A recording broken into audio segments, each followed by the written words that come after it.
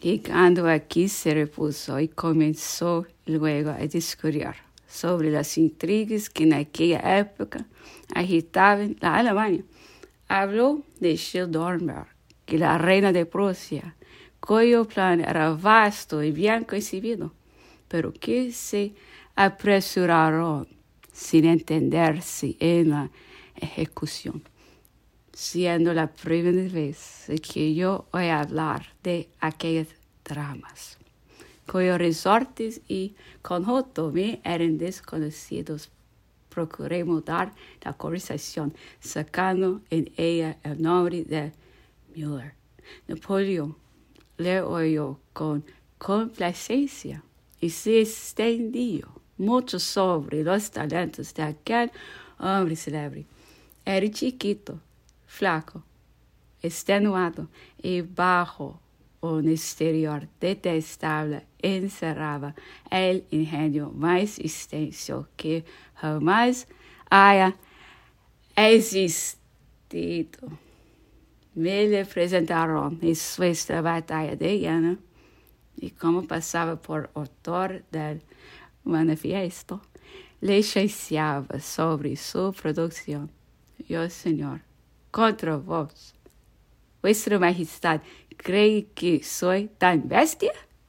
Pasé con él algunas horas en conferencias en las que manifestó profundos conocimientos e ideas vastas y elevadas. Encargué las relaciones exteriores de Westfalia, pero Jerónimo, que había puesto en otras personas su confianza, le separó y le llamó a otras funciones que no le iban tan bien.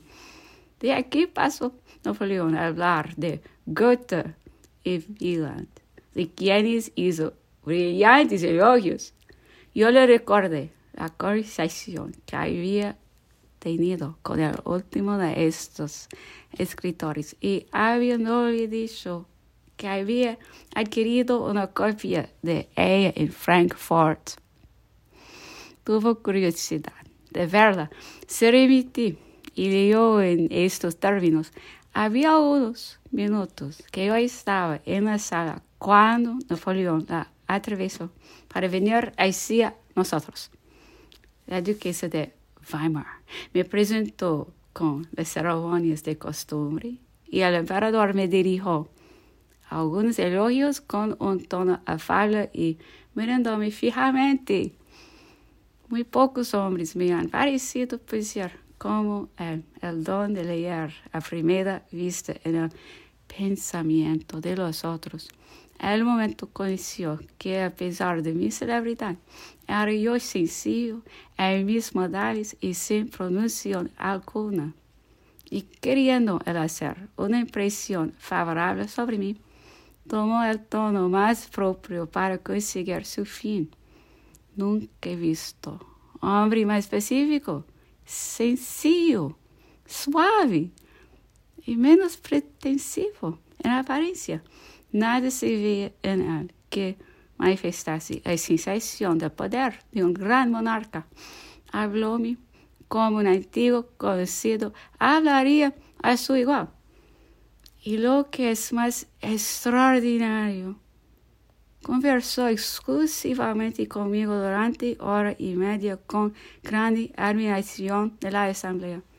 Al fin, a cosa de medianoche, conociendo que era indiscreción detenerle tanto tiempo, me tomé la libertad de pedirle permiso para retirarme. Vaya pues, me dijo, en un tono amistoso. Buenas noches. Y aquí los principales puntos de nuestra conversación. Hablando de la tragedia que se acababa de representar, venimos a tratar de Julio César. Napoleón dijo que era uno de los hombres más célebres de la historia y que hubiera sido el más grande, y no ser por la necesidad que cometió. Y ahí iba a preguntarle de qué falta quería hablar. Cuando parecía no leer en mis ojos la pregunta, continuó: César conocía a los hombres que intentaba, oh my goodness, deshacerse de él. Antes debió el deshacerse de ellos. Si Napoleón hubiese podido ver lo que pasaba entonces, en mi corazón hubiera hallado que jamás se acusarían de tal error.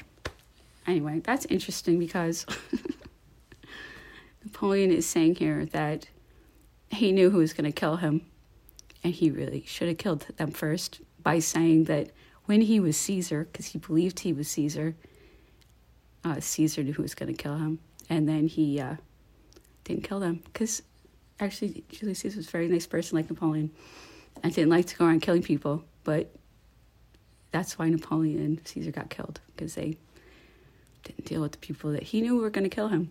So that's the truth, basically. He knew exactly who was going to kill him. And he had many chances to kill them, and he did nothing to kill them. That is the truth, because he was not very Machiavellian, actually. It's not what people hear about him. He was actually too nice. It's the absolute opposite of what people are taught. It is so wrong to lie on this level about history, because then people don't know what's up. They don't know anything about their own lives, because they're being lied to about so many things. And that is why I do this, so people can learn they are being lied to all of the time.